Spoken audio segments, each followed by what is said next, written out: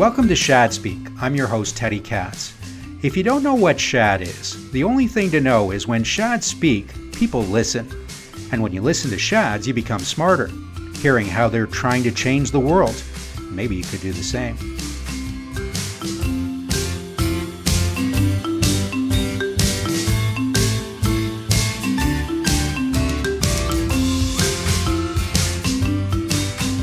Today on Shad Speak, we want to introduce you to a man who was recently named one of Forbes China Top 30 Under 30.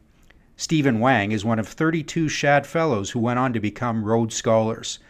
Today, in the first of a series, we're going to catch up with some of the Shad Rhodes Scholars to hear what they're doing now. As you're about to hear, Stephen has been called one of China's rising social entrepreneurs, and today we're going to find out why. Stephen, welcome to Shad Speak.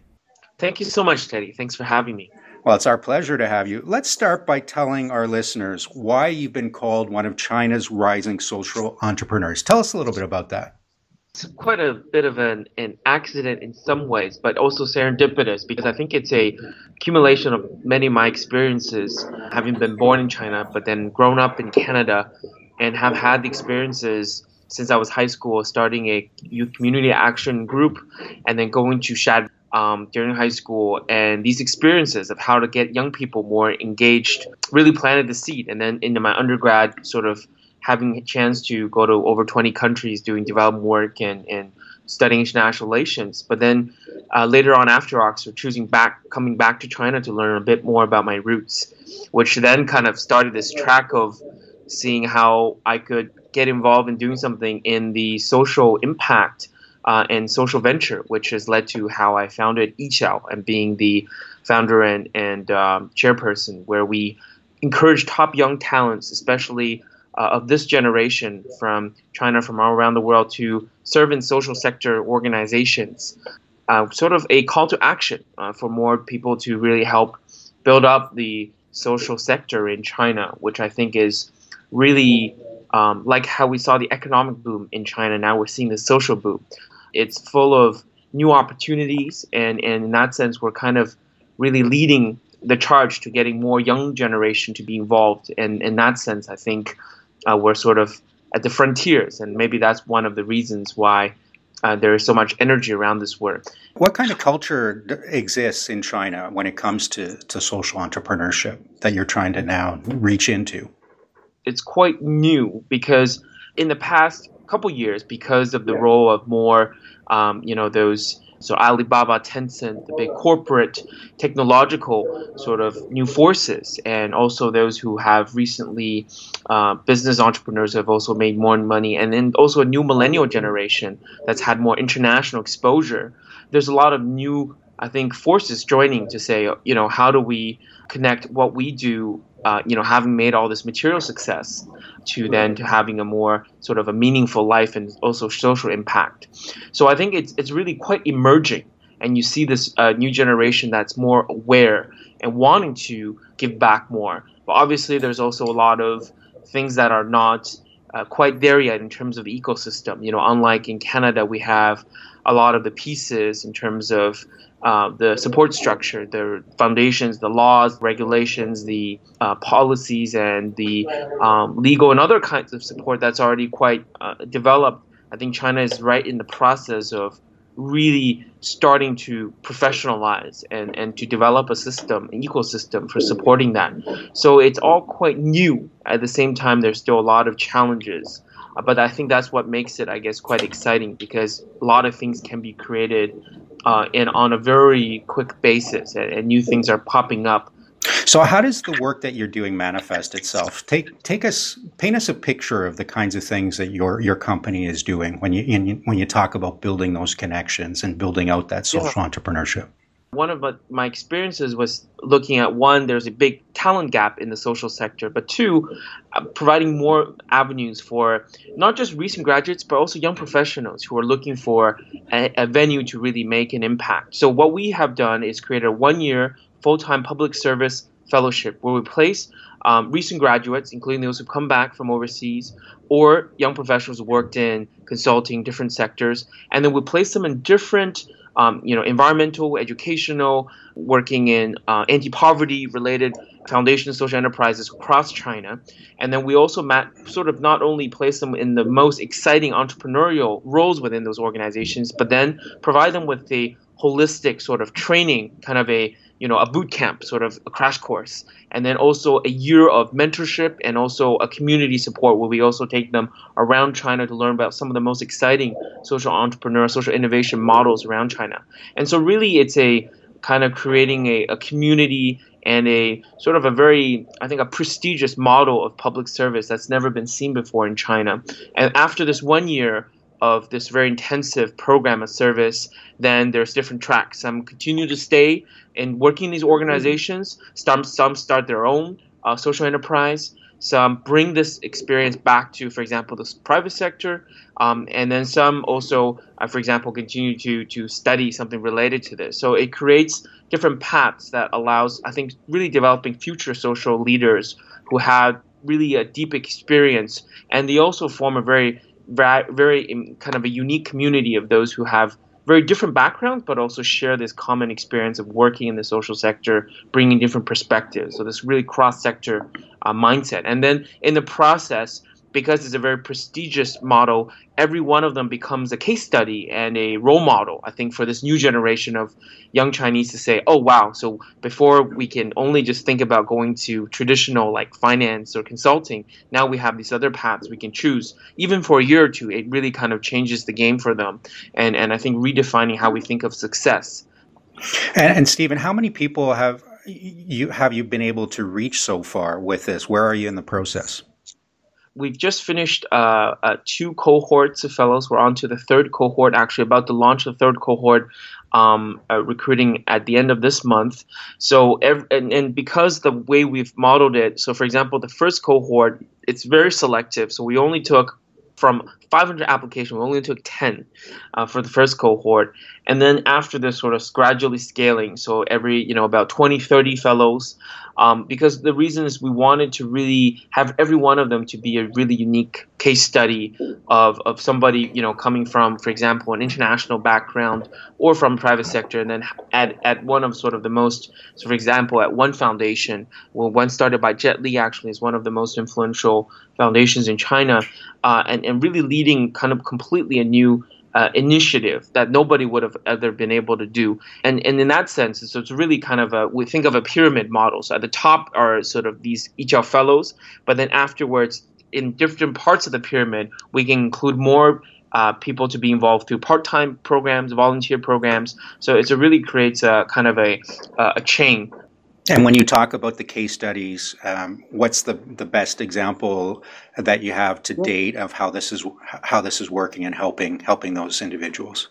Yeah, just to give you a couple examples. So one of the fellows, Xu Fei, he actually undergrad and master's. So he's Chinese, but he did his undergrad and master's in Canada at McGill, and he studied neuroscience and worked at the UN in New York. And then he learned about EHL, which, sort of, for example, through our work, he said, wow, there's this whole Chinese philanthropy space that's useful. So he was able to bring his background using data science, using machine learning to make the philanthropy data in China more efficient, more transparent, and comparable to international standards. And really the head of the foundation, CFC, there said without EHL, they would not have been able to find someone like Xu Fei. And then Xu Fei has also been able to be this really amazing bridge between China and our international foundations. And then another case is Aaron, he worked at Bain before for 4 years. He actually turned down Wharton Business School to work at one foundation through EHL, one of also our star fellows. And he used really his kind of strategic consulting mindset and ability to link together business and the private sector and sort of the social sector at one foundation to create a shared refrigerator concept, basically in whole different communities across China, creating these very unique models where if you cannot finish some food, local homeless people can take up sort of and take up the food in a way that's very safe and sustainable. And really he's kind of created this whole platform where they can distribute this to hundreds of communities across China. And I think what's really exciting now is we're seeing the fellows are now going into universities and also teaching young people how they have created, these very interesting models of making social impact in China. They're in that process also kind of becoming, I think, new role models for young people. So we see this like this new energy really from this new generation that's really, I think, adding something quite unique that previously was a very marginalized sector, to be honest. So I think that's one of the biggest values, is that bring that to the mainstream. For me, people realize actually, yes, China is still in some ways going through a kind of a materialistic phase, but that in fact we have this new generation that's actually willing to create new paths.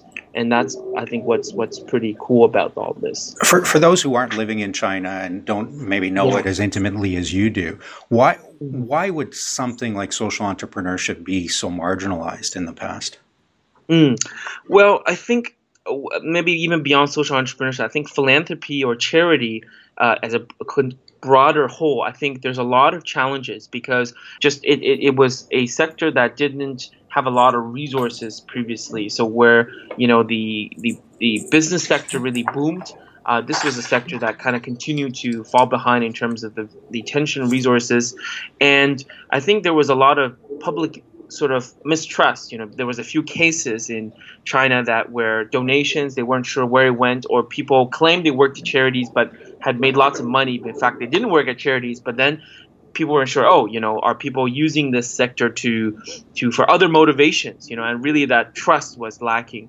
And I think more broadly, people are still very focused on sort of more traditional careers, in terms of, where can I make the most sort of economic success. So I think how do we broaden that sense of social and civic engagement, that sense of that social responsibility hasn't been something that previously was really a big part of the culture. But now I think people are realizing, well, I've done pretty well, I think I've covered my bases. What's more to life? And you see this with whether it's business, entrepreneurs, with the middle class, with all sorts of people, who want to be more involved with, the common good, so to speak. I think now we just see this trend of, sort of more people wanting to really have this being part of a sort of a lifestyle. Everybody can be having some sort of public interest in charity as part of their life. And then social entrepreneurship itself is really, while we've had seen this maybe for 30 years in the West, really before this wasn't kind of an idea. There was entrepreneurship, maybe there's charity, but then how do you connect these different ideas together? So I think this is where I think a lot of cross-fertilization can take place. And there's a lot of foundations that are looking to how to connect that between China and the West. And this is where I think the innovation, where it's saying, okay, we're not completely copying the model in the West, but there's definitely lots of ideas we can bring, and then how do you make it more localized? You're starting to see new movements, a lot of debates, what's the role, for example, business in charities and philanthropy, and pros and cons. So it's really kind of a quite exciting, a lot of discussion, because there's a lot of philanthropy laws are coming out, but still a lot of things are waiting to be sort of created, because before there was not that infrastructure. Stephen, what are the biggest challenges in trying to do what you're trying to do with your organization in China compared to, say, Canada? Right. So I think one is definitely, I think, being more mindful of the broader, I think, government sort of policies. The government realized previously the social sector was quite a bit chaotic, and there's all kinds of different, sort of actors in this field. So they really want to clean it up and say, okay, we're going to just really make it more streamlined and standard. And this was the philanthropy law coming out. So really being more sensitive and tuned to that broader context there. I think also realizing that in this kind of context, you really have to be more knowing sort of where to find the resources, because it's not as clear cut. It's not, not everything sort of laid out. So you have to really be very quick at figuring out, okay, where are the ways where I can find the sort of support you need, because it's not readily available. You have to be sort of a little bit resourceful and inventive and creative to finding that. And then I think also in terms of language, framing it. So thinking about, what even the term 公益 in Chinese, like, is it philanthropy? Is it charity? Is it social innovation? What's the right terms that that kind of distinguishes these sometimes very new concepts, and then also in a way that can tap into the public imagination. Can I just ask you that for a second? Goni Yeah. is the word that you used. What does Goni mean? Yeah, Gongyi, I think it can mean public interest, but some people also say it's philanthropy. So I think it's one of those things where the Chinese concept and the English concept is not cannot be probably directly translated. So this is where it's quite interesting, because I think there's a need for more, not just people who can translate the languages, but then also communicate across cultures. Because I think that's where a lot of the synergy and innovation can come from, is actually to explain, okay, because China, while it hasn't had a traditional sense of that sort of philanthropy, I mean, but there has been, more family-based, for example, philanthropy and that kind of thing. So how do we then take those kind of concepts and then relate it to modern Chinese philanthropy, and then also what's happening internationally? So that takes a few different steps. So right now we're actually seeing a lot of new, for example, academies popping up for people to really just define the terms and really educating, for example, recent philanthropists. How does this work? And we're seeing a lot of them going to, Harvard Kennedy School. They're going to different Rockefeller foundations, and to learn about what's happening out in the West. And so there's a lot of, I think, communication on both sides starting to happen more. But I think there's still that, even in terms of definitions. For example, what is a social enterprise? Can you have a profit-driven enterprise for social good?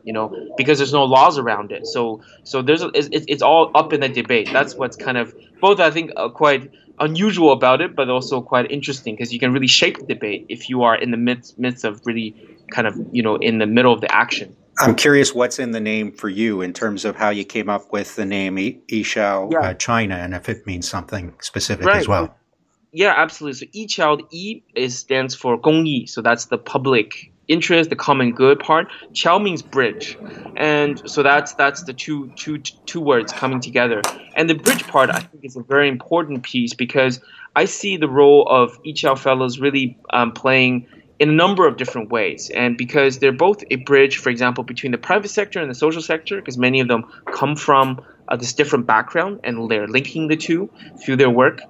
They're also a bridge, I think, between sort of the more, those who navigate at the upper strands of society and those more on the grassroots level. So really, because we're starting to see sometimes that segmentation, between different aspects of Chinese society. The rich get richer, the poor get poorer. So how do we get different socioeconomic groups to really talk to each other? So that's another bridge. And the third piece, I think, is between local and China and the world. So really, I think in this world that seems to oftentimes being pulled apart in different directions, trying to really be that bridge maker. And that's what I hope Yiqiao can do. In fact, one of the vision I have for this is why I call Yiqiao China, is because one day I hope that it maybe has an international element. For example, almost like a Chinese Peace Corps, in that words, in one sense, not just only having for talents to come back to serve in China, but wanting to go abroad.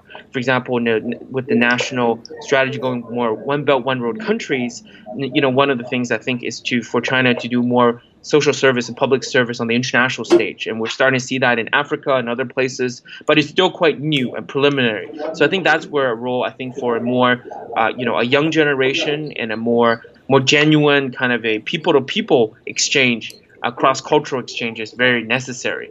I'm curious how, with your aspirations and what you're trying to do, how Forbes China recognized you as one of their top 30 under 30. How did that come about?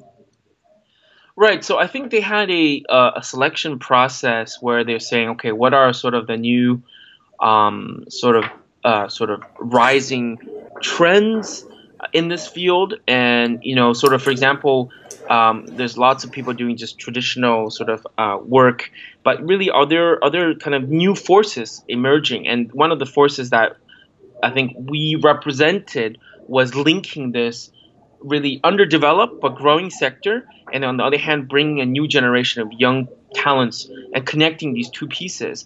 And I think because of my story of someone who has roots here, but then grew up in the West and then coming back and then being one of the first Rhodes Scholar with the Chinese heritage, really sort of at the forefront of doing this work, I think it really, because I think part of it was I was pretty active in the past couple years. I think doing a lot of, for example, advocacy, public speaking at the top universities in the social sector, private sector, and more broadly. So I think it really created a sense of a kind of a new narrative around sort of, because previously a lot of the people who had these very impressive resumes, were just went to the very traditional tracks.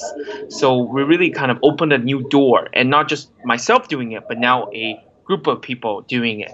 And so I think for Forbes, which thinks often about success, often success for this young generation, under 30, we really kind of represent it. So I was very lucky not only to be selected from, obviously they had a panel of judges from different sectors, but then I was also invited to speak as one of the keynotes in Shenzhen this year with one of the people speaking before me was actually the one of the founders of Tencent, one of the big tech platforms.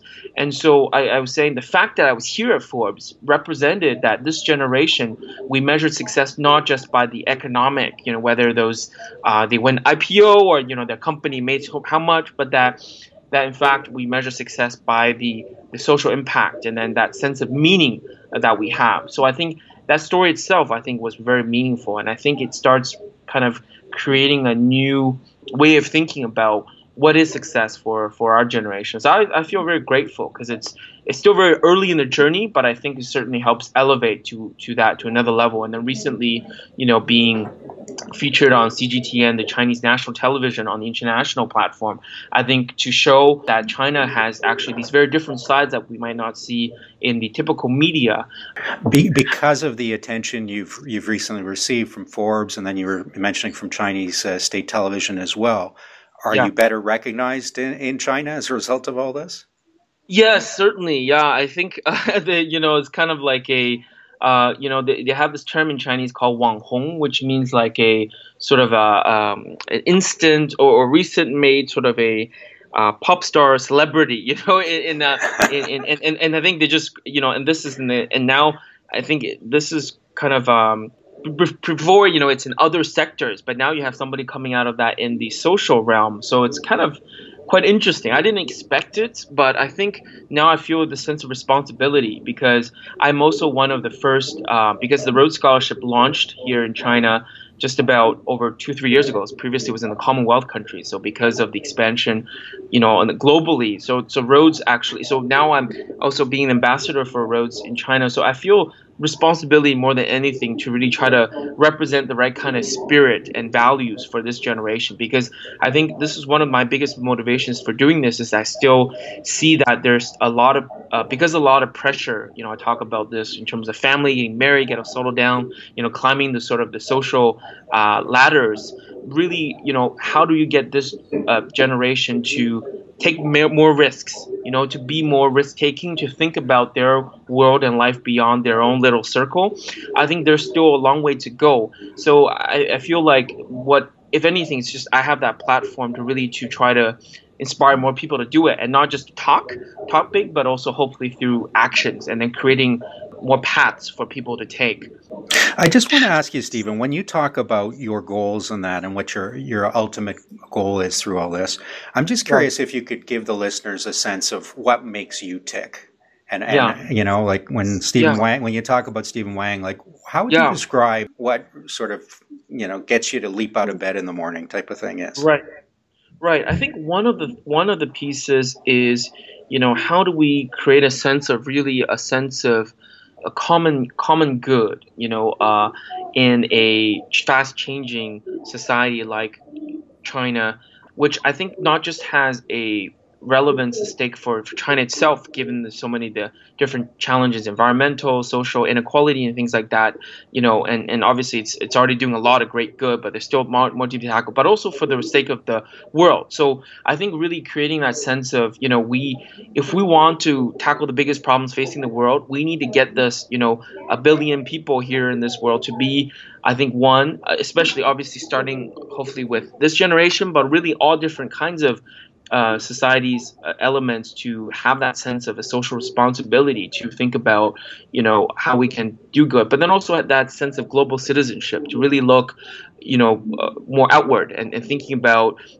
how do we relate to the rest of the world. And I think given, China's influence, growing influence in the world, that this will be a more and more pressing question. So really, I think we hope to really sort of, I think there's just so many, things happening, technological forces, all kinds of things happening. But the people piece, I think investing in young people and really try to create that sense of compassion, and also I think trying to link, as it's sort of a modernizing world, how do we bring in those elements of what's been great about, for example, Chinese culture and its civilization, its traditions, but then also connected to this more global, what's happening around the world, and really for these different bubbles that we see now that almost seems to not talk to each other in this world, how do we really communicate across bridges? And so I really believe, because of my experience, it's really being that someone who can translate across different cultures, and then so that we can avoid misunderstandings, unnecessary misunderstandings, and really to sort of get people to really work on those issues that are most important for our time.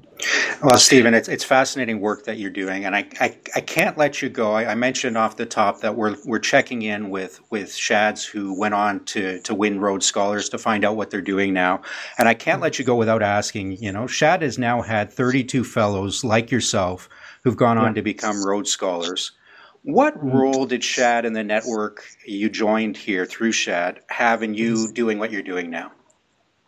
Yeah, I think it's had a really just such a tremendous impact on me, because actually I mentioned that when in high school I started something kind of almost a mini version, or 0.5 version of eChao. It's called Community Action by Youth, CABY, and I would not have started this local community service group in Cambridge, Ontario, in high school, if it wasn't for the Shad experience. And so that Shad summer really opened up my whole world to such a fascinating intellectual environment, at university, with just really exciting, dynamic, and energizing young people of our generation in Canada. And they were so diverse, from all over parts of the Canadian society, but some, from various parts of the world even. And we all thought about big issues, right? I think it was climate, energy, technology, that kind of, those big issues were asked to think about. And that really planted a seed. But beyond that, it also gave me this confidence to say, hey, maybe you can do something about it too. And then also meeting great, amazing people like Barry Bison, who he just really made that effort to get to know so many different Shad fellows all across, these different years and cohorts. You're talking about Barry, our former president, just for the listeners to know. Yeah. It's just really amazing. He went to UNB, he talked to us. So if any of you guys have any questions or thinking about next steps, just let me know and we can discuss. And I've continued this conversation with Barry really since, for how many years now. And every time I go back, I always try to, just get some life wisdom from Barry. And, so I think in that sense, just amazing role models and mentors that really kind of have guided me through this process. And I think in that sense, this community of what Shad represents is something that through what eChao, this community we're trying to create, I think very much there's so many similarities and inspiration to be drawn from. And likewise with the Rhodes Scholarship, I think Rhodes talks about fighting the world's fight. We're standing up for the world. I do see that, again, has so many seeds that was planted at Shad. So, it's funny, I run into people who've, gone through the Shad program at so many different parts, whether in Canada or, when I was in England or when I go to some global conferences at the World Economic Forum or in different parts of Asia. And so I do feel like it's a lifelong community and home. And the kind of the shared values that it creates, that I think is just really lays the foundation, I think, for really the rest of your life. And that's why this is like, we need to tell these stories because we wouldn't be here without Shad, and Shad deserves a lot more credit, I think, oftentimes than and I think this is why I think, Teddy, you're doing this program. I think it's really wonderful because I think more of these stories need to be told, not just I think in Canada, but globally. Well, we are very pleased to have connected with you, Stephen. I know it's late at night, your time, so we appreciate you staying up to have this conversation. Thank you so much, and I really appreciate this opportunity, Teddy. I've been putting law school, Harvard Law School, on deferral for a few years. My parents have had, sort of been kind of curious, what are you up to here back in China? And then we're also in the midst of launching the third cohort. So if also happens to be other folks who are interested in learning more about the program or the fellowship, we're certainly happy to share more information and get them connected. We have a website, so www.yiqiaochina.org. So YIQIAO China.org. Yeah, and if any Shads are interested in reaching out to Stephen, they can contact Stephen through me at teddy@shad.ca. So I'd be more than happy to connect you. Thanks again, Stephen. We really appreciate this, and all the best for the future. Thank you, Teddy. Okay, take care. Bye-bye. Bye-bye. Stephen Wang is one of 32 Shad Fellows who went on to become Rhodes Scholars. He's on a mission to get young professionals in China to serve in the social sector there, and was recently named one of Forbes China's top 30 under 30. If you want to get in touch with Stephen and you're a Shad Fellow, please write me at teddy@shad.ca and I'll put you in contact.